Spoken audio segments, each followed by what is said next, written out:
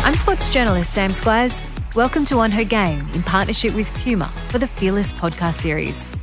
On Her Game is a space where I get to share the stories of our incredible female sporting stars to try and learn more about the person behind the athlete.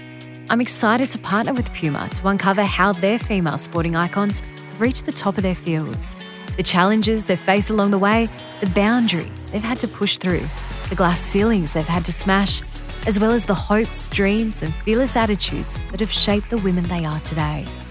Together, we'll make sure women are seen, heard and treated as equals, both in sport and in life. In this episode, I speak with AFLW star Sabrina Frederick.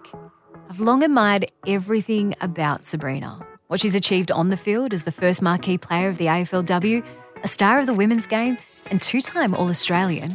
But even more so, what she's achieved off the field, the way she uses her profile and platform to inspire and call for social, cultural and gendered change. Sabrina didn't grow up seeing herself reflected in pop culture or in the media and is determined to be that person to the next generation. She's experienced discrimination, casual racism and has fought her way to the top in the male-dominated world of Australian rules football. Her incredible mental and physical toughness was all laid out for the whole country to see when she competed in the television series SAS Australia. Her strength, resilience and attitude impressed even the hardest of SAS soldiers, and she won the respect and admiration of the nation as well. And as a kid, Sabrina was full of the same high energy she brings to her sport every day. I was probably a bit manic. Like I was a reckless child. I was running and crawling from a very young age and causing my mum a lot of headaches. And even though I looked cute, I definitely wasn't. I was an absolute terror. And one of three, middle child, and probably still have that middle child syndrome. Mm-hmm. Always hands on everything, playing sports and getting dirty and yeah, I was a bit of a problem child. Yeah. And you grew up in England and left there when you were 7. When your mum said to you, we're going to Australia when you were 7 years old, what did you imagine? Honestly, the only sort of reference to Australia at that point that I had was Kangaroo Jack and Crocodile Dundee. So you can imagine what I was thinking about when we got told we were moving. But it was sort of an interesting one. Like Mum told us that we were going on an extended holiday basically. So if we enjoyed it, we would stay. But if not, we would sort of come home. But it's kind of funny because I think me and my siblings are sort of waiting to go home still. Would you ever go home? Do you feel attached to England in any way? Yeah, like a lot of my family are there. My mum actually has moved back. So she brought us in and she's moved back there. Abandoned you. And my dad lives there too. A lot of my family is still there. So obviously right now with the pandemic there's a lot going on. But in the future I would definitely live there for a little bit of time, but not permanently. I love Australia. I would definitely want to bring my kids up here. I feel like Australia loves you as well. We're not prepared to lose you to England at all as well. But you grew up in Pinjarra in Western Australia. How different was that than England life? And when you reflect on that and set the scene for us, what is Pinjarra? What is it like? Yeah. I think it was probably a little bit of a 180 in comparison. In England, I grew up in Brighton, which was a seaside town, and it was, I guess, really, really accepting. It had a huge, huge gay community there. So very, very accepting place. The schools were wearing winter uniforms and it was gated. You couldn't really walk in. There was probably one gate in and out of the whole place. To moving to Pinjarra, which was, I would say, a country town. It isn't a country town, but it in my eyes, it was a country town an hour out from Perth. Random people could walk through the school gates, you're wearing T-shirt and shorts to school, very dry weather, very hot, and just spread out like everything. You'd need a car. You wouldn't be able to get by without a car, and it was just so different. I used to be able to walk to school with my siblings and then having to drive to school, and it was just a different setting and a complete 180. And I think at the time it was exciting in some ways, and I was obsessed with sports, so the weather brought on a lot of sport for me, which was great. But I think it was also a massive, massive change. What was it like then being a woman of colour or a girl of colour, but not Indigenous in a rural Western Australian backdrop? Yeah, it was difficult. It was difficult because you didn't really have anywhere to fit in. At the time, when you're a kid, all you want to do is fit in. Now as an adult, I don't want to fit in. But as a kid, that's all you want, especially when you're new to a school. You don't want to stand out. And I think knowing you didn't really have a place, like you didn't belong with the Indigenous kids, but you also didn't belong with the other kids, and you sort of felt like you were out of place. And at times that was quite hard. And speaking to my siblings about it as an adult now, doing things that you didn't really think about then, but you can reflect on in terms of trying to suppress your accent. It's, just trying really hard to fit in with everyone. And I was probably lucky in the sense that the kids that were Indigenous in my year group were really accepting of me and really could identify I wasn't, I guess, comfortable. And I probably grew a lot closer to those kids than the others. Sport's always a bit of a barrier breaker, isn't it? Yeah, it's a huge one. And for me, I loved sports, so it definitely helped. And I think that because it was a difficult move, I sort of threw myself into that more so. And I sort of talk about the story of how I get into footy, and that was a huge part of it. Was I had no friends and I didn't know what to do. The only thing I did know how to do was play sport, and watching the kids play footy at lunchtime and recess, and not knowing what the sport was, but just thinking I can just give it a go and hope for the best. And that's sort of what happened. It's a very different looking footy to the one you would have known growing up. Yeah. Oh, absolutely. I grew up with a soccer ball at my feet. My dad used to play soccer, so from the moment that I could run, I was playing soccer. And to come into a space where football was the main sport, I had no idea it existed. I thought it was rugby to start with, and you would, yeah, exactly, and picked it up pretty quickly. Luckily for me, I loved it. I loved the sport right from the beginning. Did you have any sporting role models looking up? If you were so active and loved your sport, who did you look up to? Yeah, I'd probably say I'd had two. One would be an English Premier League soccer player called Thierry Henry, and he was a huge, huge one for me because I loved soccer growing up, and just the passion he had for the game. He was a scorer, and I loved watching him. I loved how he entertained the crowds. He always made sure that when he was out there, he was giving it 110%. It's actually why I chose the number 14 to start with, because of him.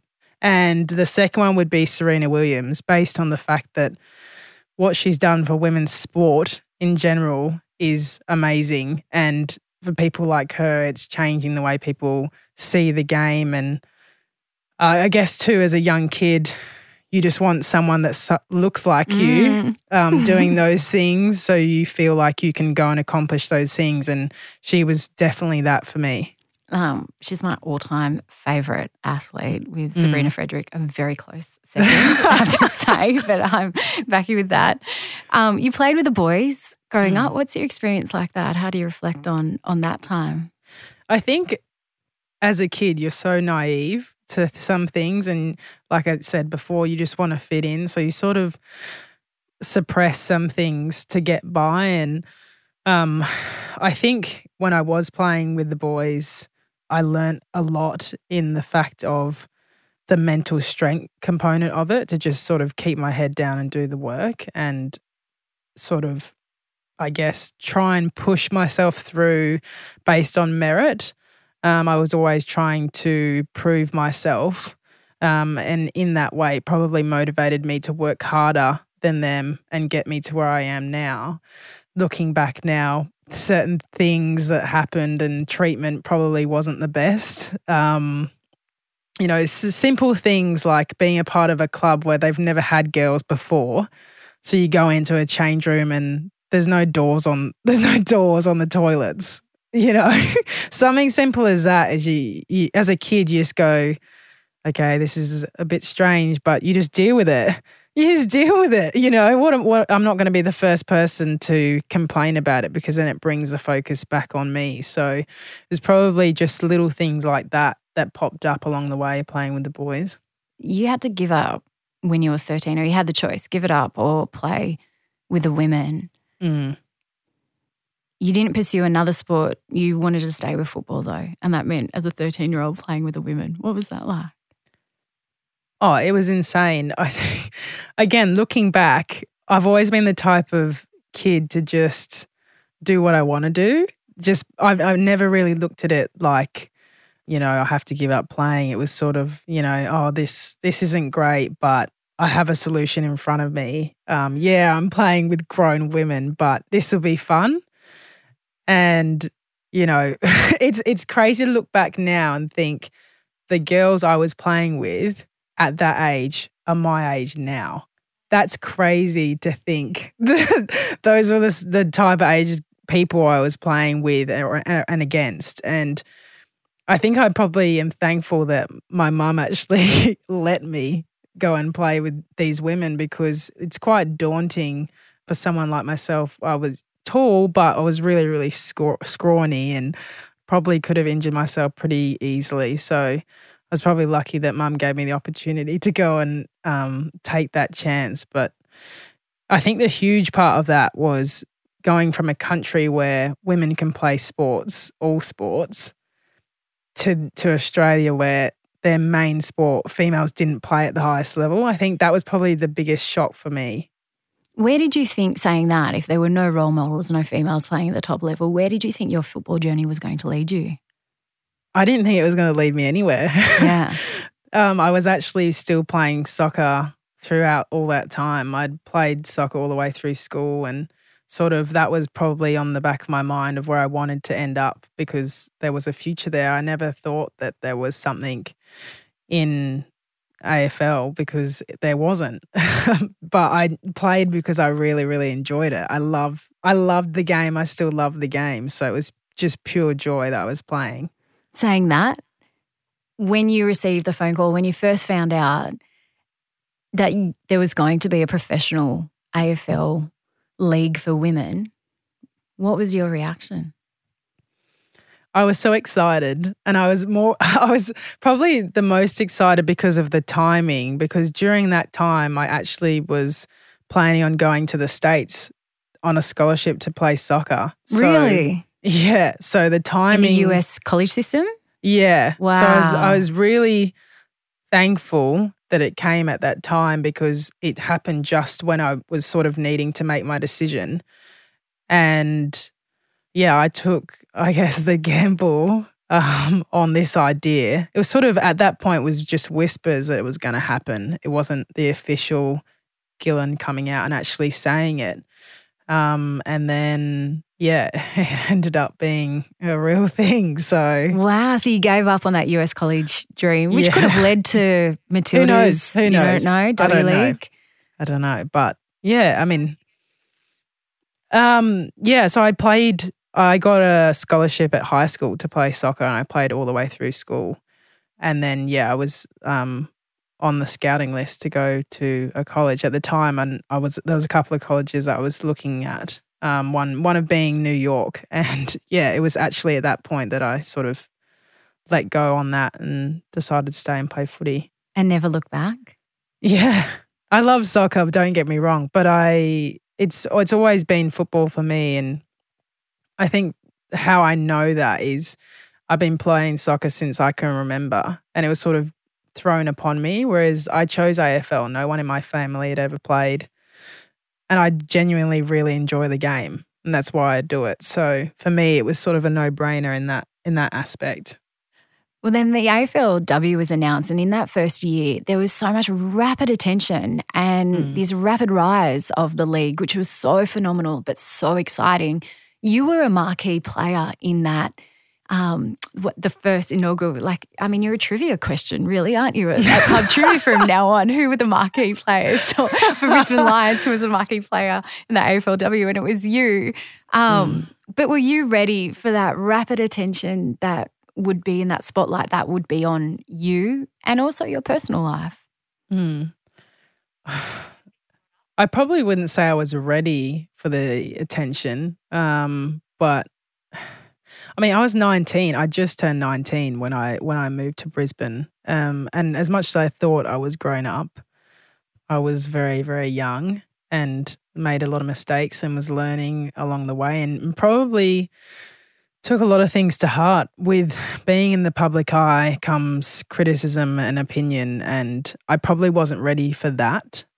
I'm so used to having criticism or feedback from people that are in my circle rather than people I've never even met. So that was a massive, massive leap, not to mention moving across the country to somewhere I'd never been before to go and play footy. Without that support, familiar support network as well. Yeah, it was a huge one, and I learned so much in that, though. I think that every decision I've ever made in my life has been a deep end moment. I love putting myself in the deep end to see if I sink or swim. It's how I learn best, because I feel like when you're in an uncomfortable situation, you're in that fight or flight moment and you have to survive. And I feel like I learn a lot about myself in those moments. And for me, that was a huge one.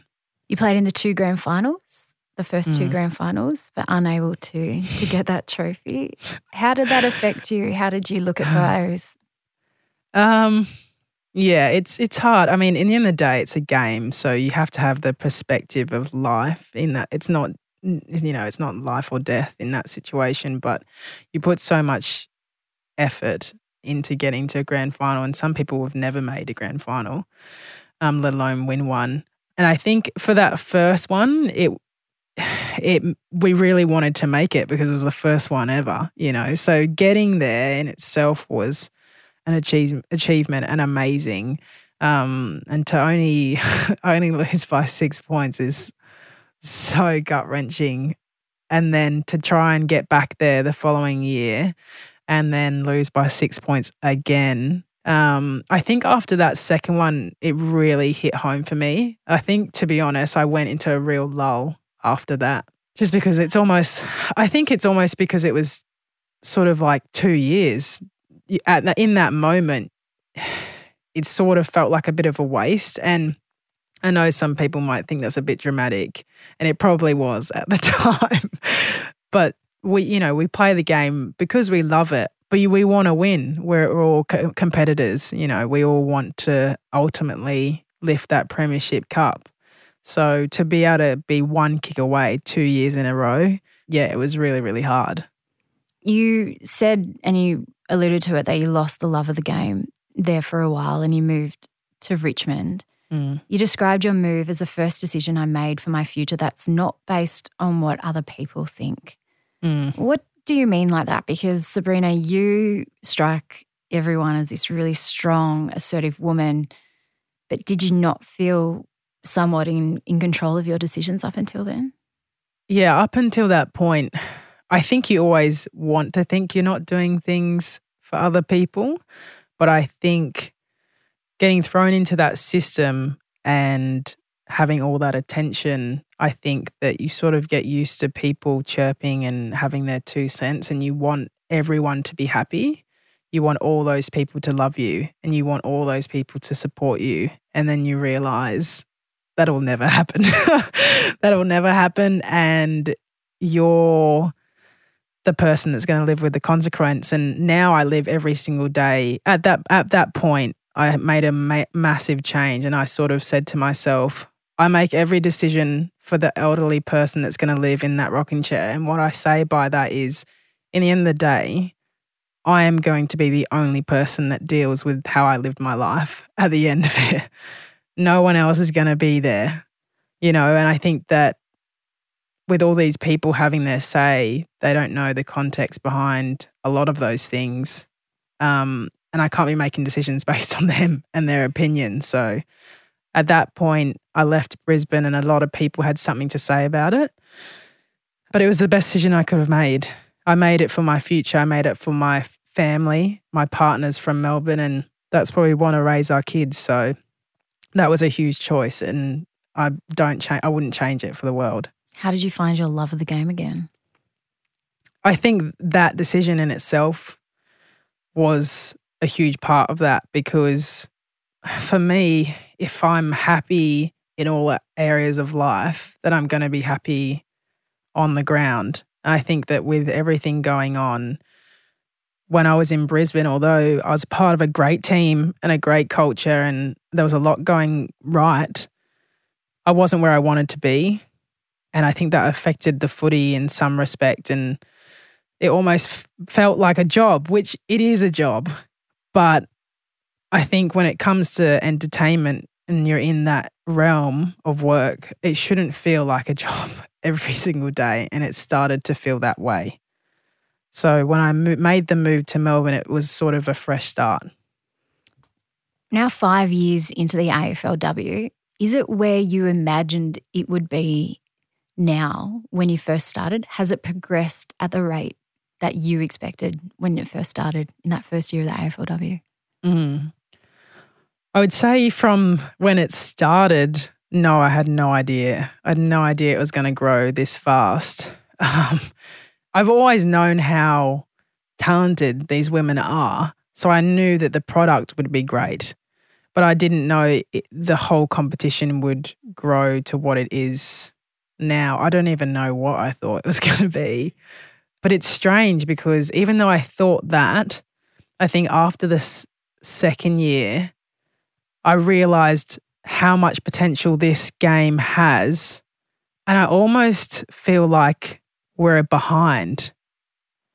And the reason why I say that is because the game, the women's game on paper and the product is amazing.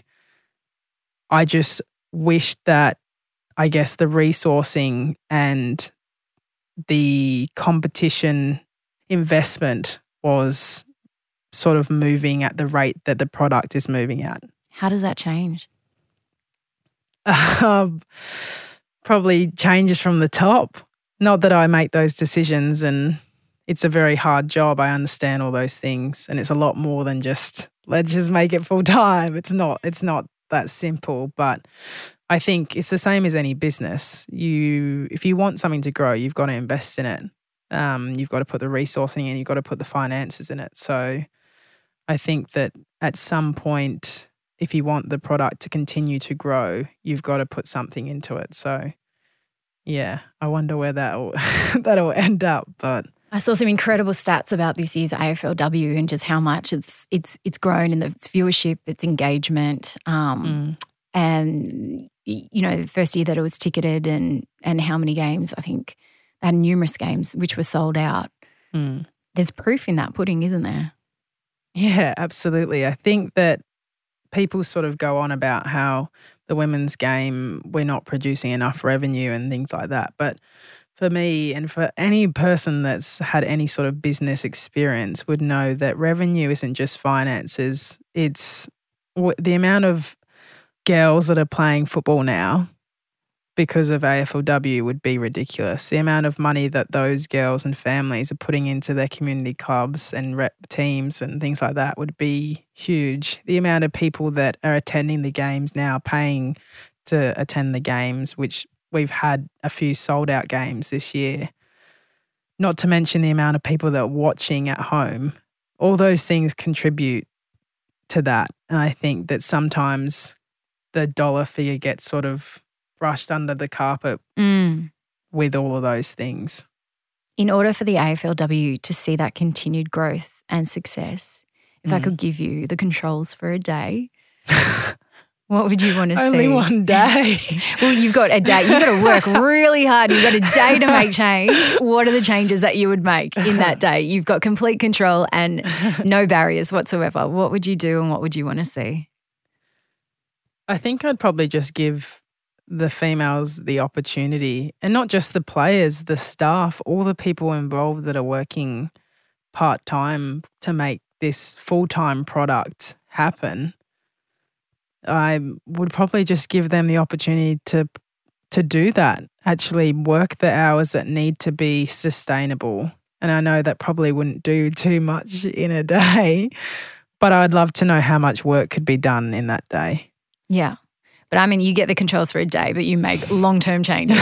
So yeah, long-term plans. Long-term plans. Is that what the AFLW needs to see that continued growth, and that's what you would want to see? I think it definitely has to move in that direction.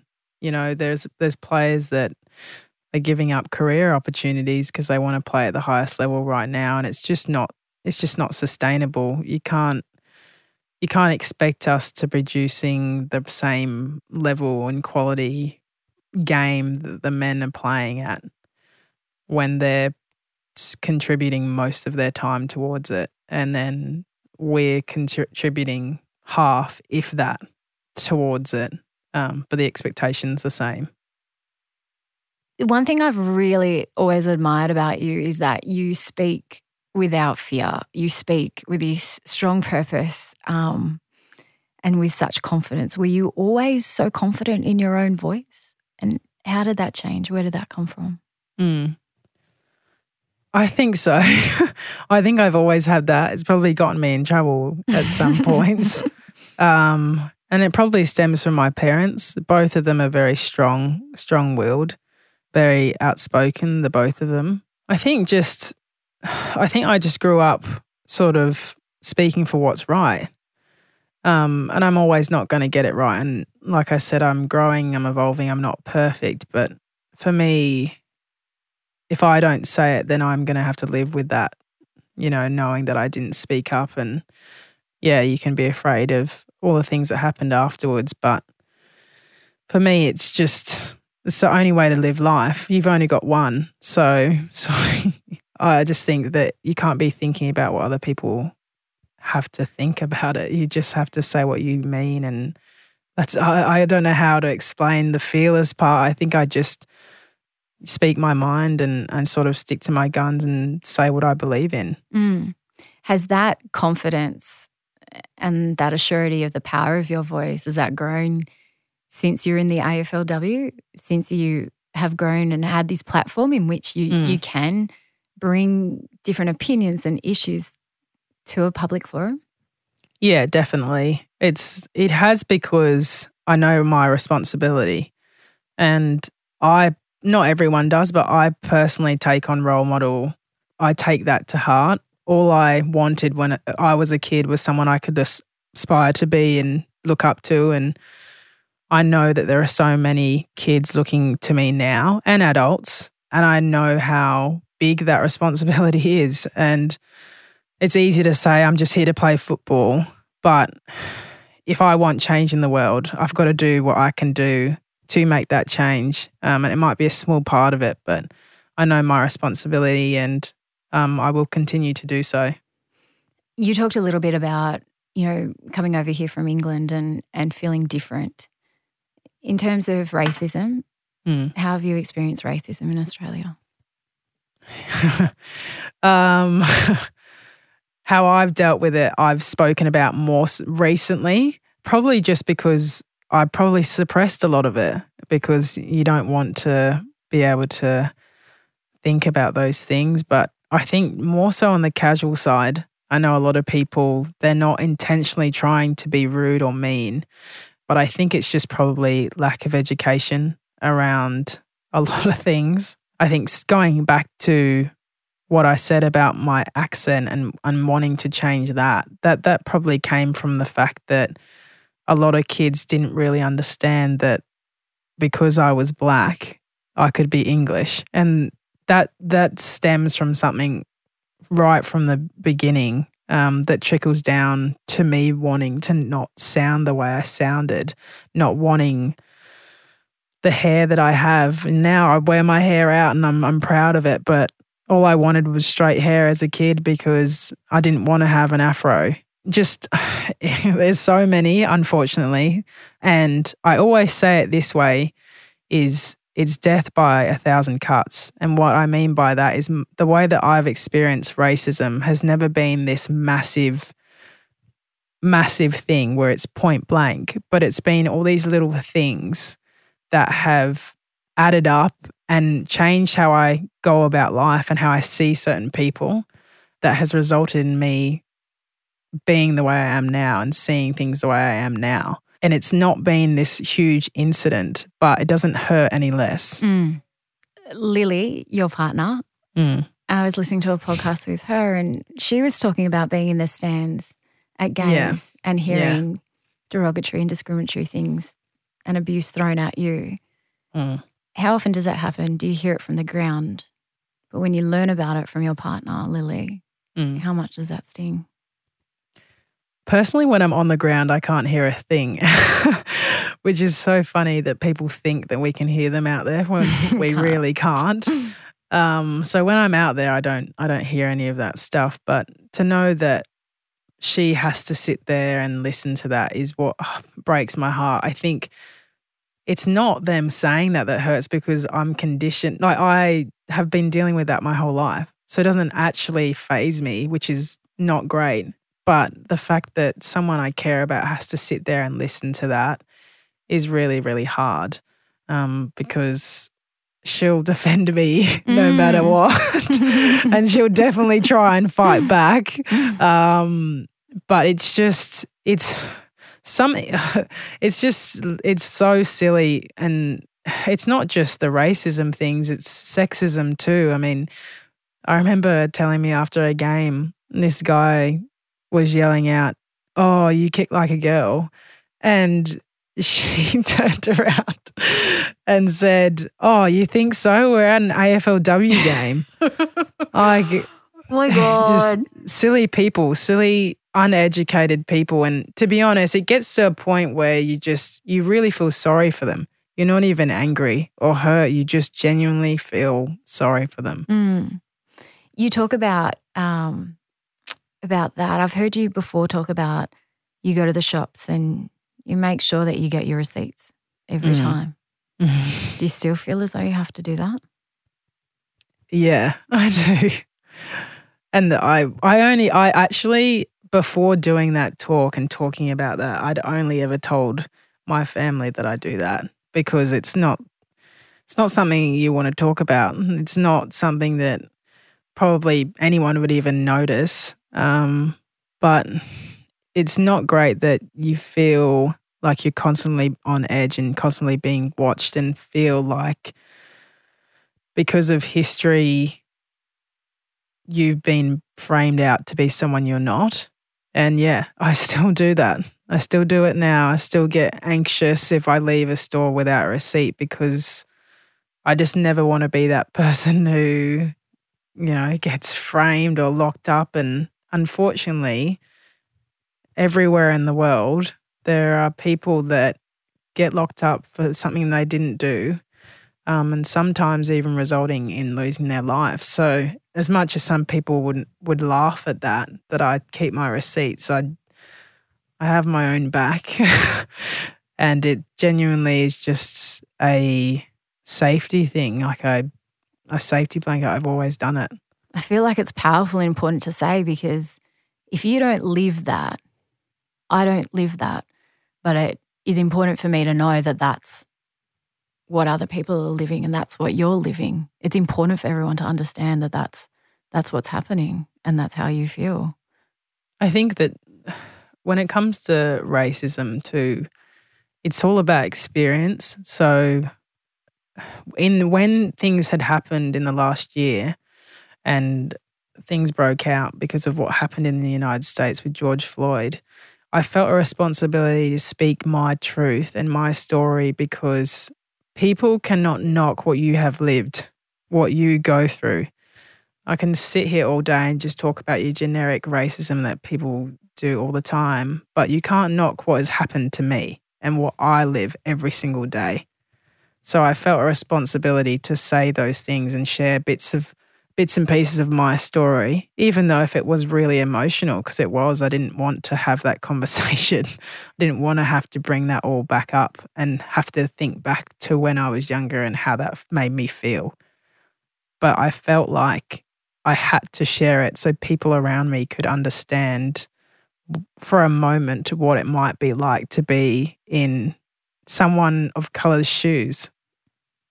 100%.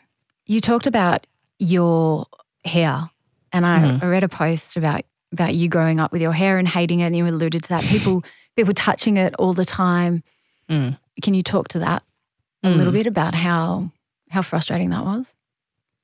Yeah, I'd probably say up until the last year, I never really, I've got it out now, but I would never have it out. I'd probably have it out for about a week.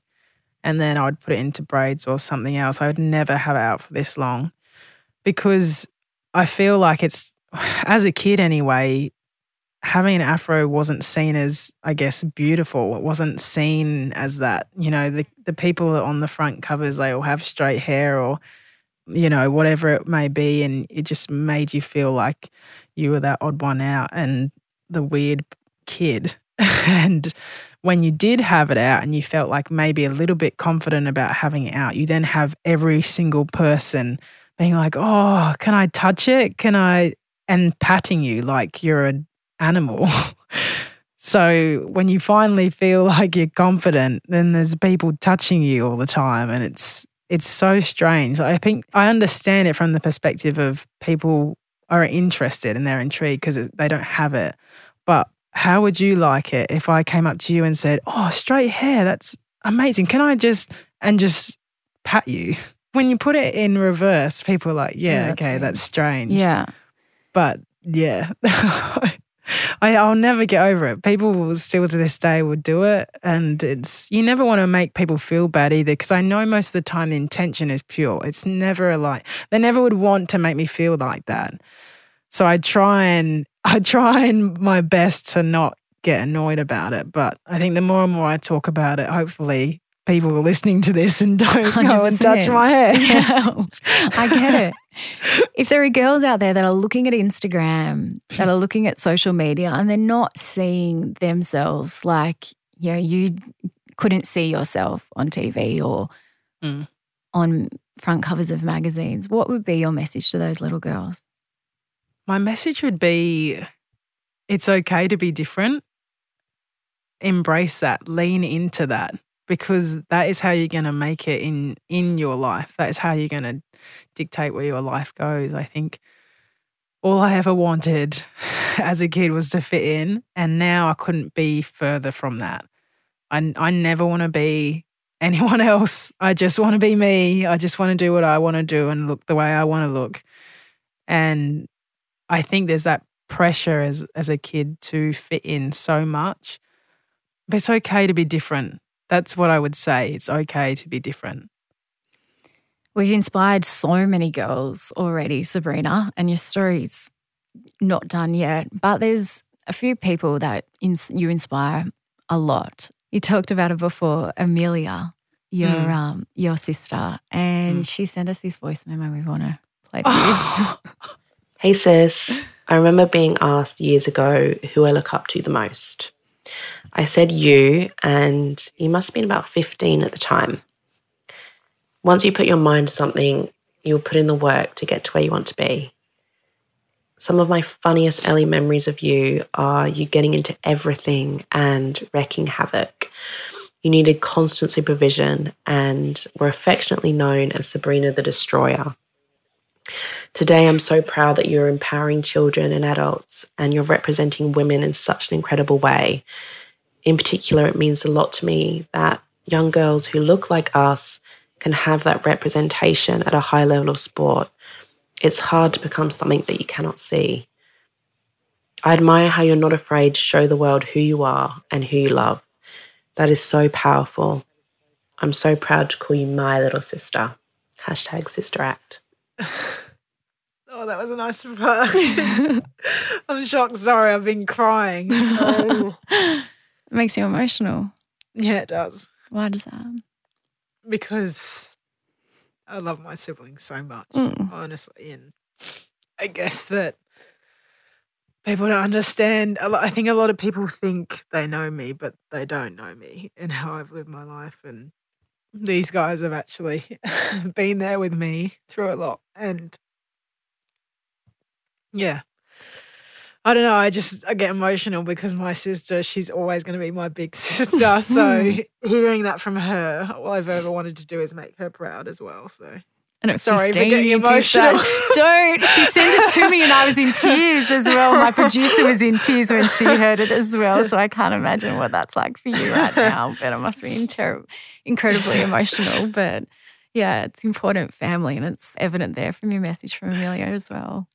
Oh, that was really nice. Thank you for that. As part of this Puma series, we want you to be fearless about your future. If you could be fearless about the future that you want, it's up to you. Your fearless future would look like what? I'd probably say my fearless future would look like me playing AFL professionally. If I could have full reins of where I'm going, that's what I'd want to do. Get a chance to compete at the highest level and be acknowledged and have equal rights. How do we get equal rights in sport? How do we get to that equality? What needs to happen? I think in terms of getting to that, it would be investment in the competition, real investment, so then these people can financially afford to put all those hours in and make it the best product, just like the men's competition. How do you wish to see cultural change in sport if we could give you a magic wand? I'd probably just say equal rights across the board again. Just sexism and racism, it needs to be stamped out. You can't have that. Just judge people based on their skills. You can say to me, I don't kick well. That's fine. That is completely fine. But judging me based on other things is not. So I think that if I could wave my magic wand, it would be stamping out those things in the game. Can you talk a little bit now about brand support and media support? Where are we at that, in your opinion? Does that need to change? I think in terms of where we're at now, it's been amazing. But I think where we need to take it next is investment from big corporations and the TV rights and the brands. If you really believe in equality, and this is probably a preaching thing, but if your corporation believes in equality, you can't not get behind AFLW. If you believe that women should have the same experience and rights as males, then you've got to invest and you've got to put your money where your mouth is. It's been amazing so far, but we've just got to take it one step further. Do you believe you've now done enough in these last 5 years of the AFLW to prove that you're a product that you can invest in, that prove that has a future and a proof that it works? You guys work. You are a product that works. Yeah, absolutely. I think we've definitely had our 5-year trial, and I think it's time for us to now get the full contract for sure. I want to talk about SAS Australia. You were an absolute weapon in the show. Did you do any specific training in the lead up to that? And did you have any idea about that it would be as intense and as tough as what it was? It's funny because when the show approached me originally, I was in season. So when they originally were thinking about recording, I couldn't do it. So they sort of passed on me, which I understand. But then COVID happened and they shut production down. And when it came up again, they said to me, look, do you want to be involved? We can't have you. We've already got the cast, but do you want to be a train-on just in case someone sort of gets injured or someone gets COVID or something like that? And I said, why not? Like, what an opportunity just to have something motivating me. I was already preparing for a season. So for me, it was sort of, why not just train for it? And to be honest, the training wasn't anything major adjustment to what I already do. I would probably say the only thing I added was running with weight, because we ran with a lot of weight on the show. But I actually, a lot of people don't know this. I don't really like to talk about it because I don't want people to be like, oh, but I did 2 weeks quarantine before the show because I was coming from Victoria and there was probably 4 of us that did it. But I actually didn't know I was going on the show until the day before they wanted to film me. So up until that point, I still didn't know if I was going to go on the show. Wow. I sort of just was waiting to see if anyone got sick or whatever. And the producer actually said to me, they were impressed with how my preparation was, and they wanted to just add me in as an extra. So wow.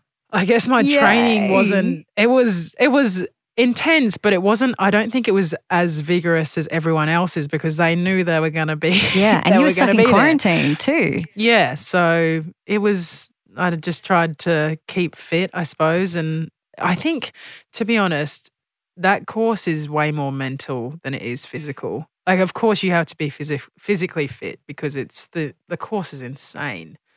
But I think it's definitely more mental than it is physical. And it was the toughest thing I've ever done by a mile. It's honestly, for those who think it is a show that you yell cut and you get tea and biscuits, that is not what it is. We got no break.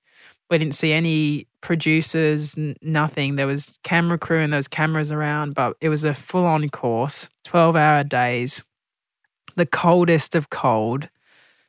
And yeah, honestly, the hardest thing I've ever done, but the best thing at the same time. You're an absolute star of the show. Amazing. I don't think there's anyone who watched it that didn't have so much immense respect for you, and we're cheering you on. First episode though, it was a public blow up after that with the fight with the honey badger, Nick Cummins. You chose to fight him. That was the idea of it. You chose who you wanted to fight, and that's a measure of the person that you are. That you didn't choose the easy one. You chose the hardest, biggest person in that whole competition. Why did you choose him? And did you know that was actually what they were looking for? I didn't know that that's what they were like. I didn't know that they were hoping I was going to pick Badger because I don't think they were expecting that. I do not think that.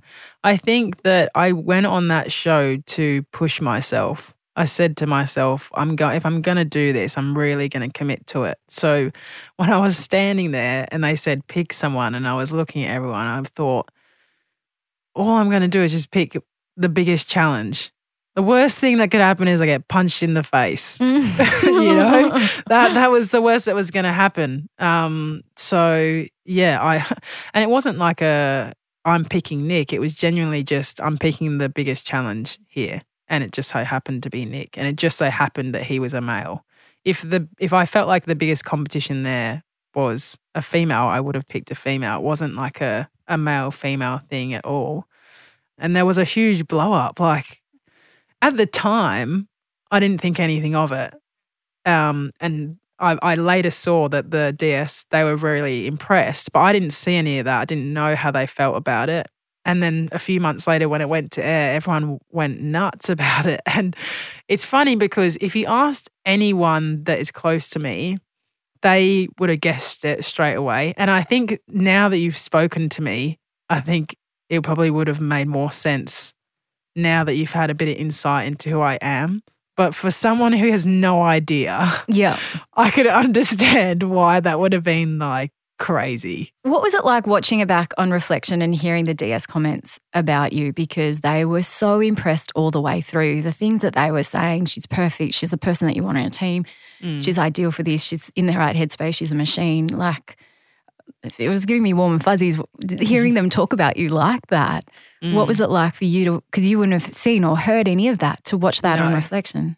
Yeah, it was an experience. During the course, they don't let you know how you're going at all. And the funny thing is, every night that people were going, I thought I was going. And every person I speak to, they felt the same because they made you feel like that. They made you feel like you're on edge all the time. And I think that's obviously the concept of it. so when I finished, I heard like they actually thought that from the beginning, and they thought that the whole way through is insane to me because that did not feel like that in there. And any mistake that I made, it gets pulled up tenfold. So I didn't it wasn't any special treatment or anything like that. It was an absolute surprise and an amazing surprise because since leaving the show, I've had such a great relationship with those guys and they're amazing, amazing human beings. And it's funny now, like looking back, because I thought they hated me when I was in there. Did you feel seen by them? Because they see through people. Did you feel seen to them without any of the barriers that you've had to push through in your whole journey? Like they didn't talk about you being a woman of colour. They never talked about you being a woman. Nothing like that. They saw you as a soldier. Yeah. I think that's why I said yes to doing it, is because in the military, they do not care where you come from, what you look like. They do not care. They just want conformity and they judge you based on merit and merit only. So for me, it was the perfect place to be because I just wanted to show what I've got and show who I am. And to be able to be seen like that and get those comments said about me when they would have come across so many different people, and for them to just respect me as a human wanting to grow as a person and challenge themselves as a person, that was huge. Toughest moment in there? So many. Toughest moment. I think the toughest moment for me would have been when I injured my back. I had a task where we were jumping off a crane in a quarry backwards, and my teammate at the time was in charge of bracing my fall, and it was quite abrupt that the rope pulled me and my back hyperextended, and I was in a lot of pain after that, and probably didn't show how bad it was on the show, but I was contemplating of giving my number in that next day. I didn't know if I could go on, and the next day I was pulling a sledge, very heavy sledge through the snow, and that was honestly the toughest moment of my entire life was that day, trying to push past that pain. It was insane. It was hard, very, very tough. My final question that we ask every single guest on Her Game, if you could go back and tell that 10-year-old Sabrina Frederick something, what would be your message to her? Keep doing what you're doing, kid. Don't change anything. Don't listen to other people's opinion. Just be who you want to be. That's what I would say. Do not try and fit in. Just be who you are. You're amazing. You're a weapon. You've given so much to our game and to Australian sport. It's been an absolute pleasure. I feel like I've got so many more questions. I want more time. Thanks, give me more time. We can have a chat later on. Thanks. You can come round for some dinner. Sounds great. We can have a chat. I just want to say as well, you're a powerful voice, and thank you for using your platform to create the change that you have been. It's been powerful. It's been inspiring. It's been educational, and it's been a game changer. Thanks, Sam. Thanks for having me on. On Her Game was presented by me, Sam Squires, producer Lindsay Green, audio producer Nikki Sitch, executive producer Jennifer Goggin. This episode was created in partnership with Puma for the Fearless podcast series. To stay up to date with their incredible female sporting icons, follow @PumaAU on Instagram. And remember, stay fearless.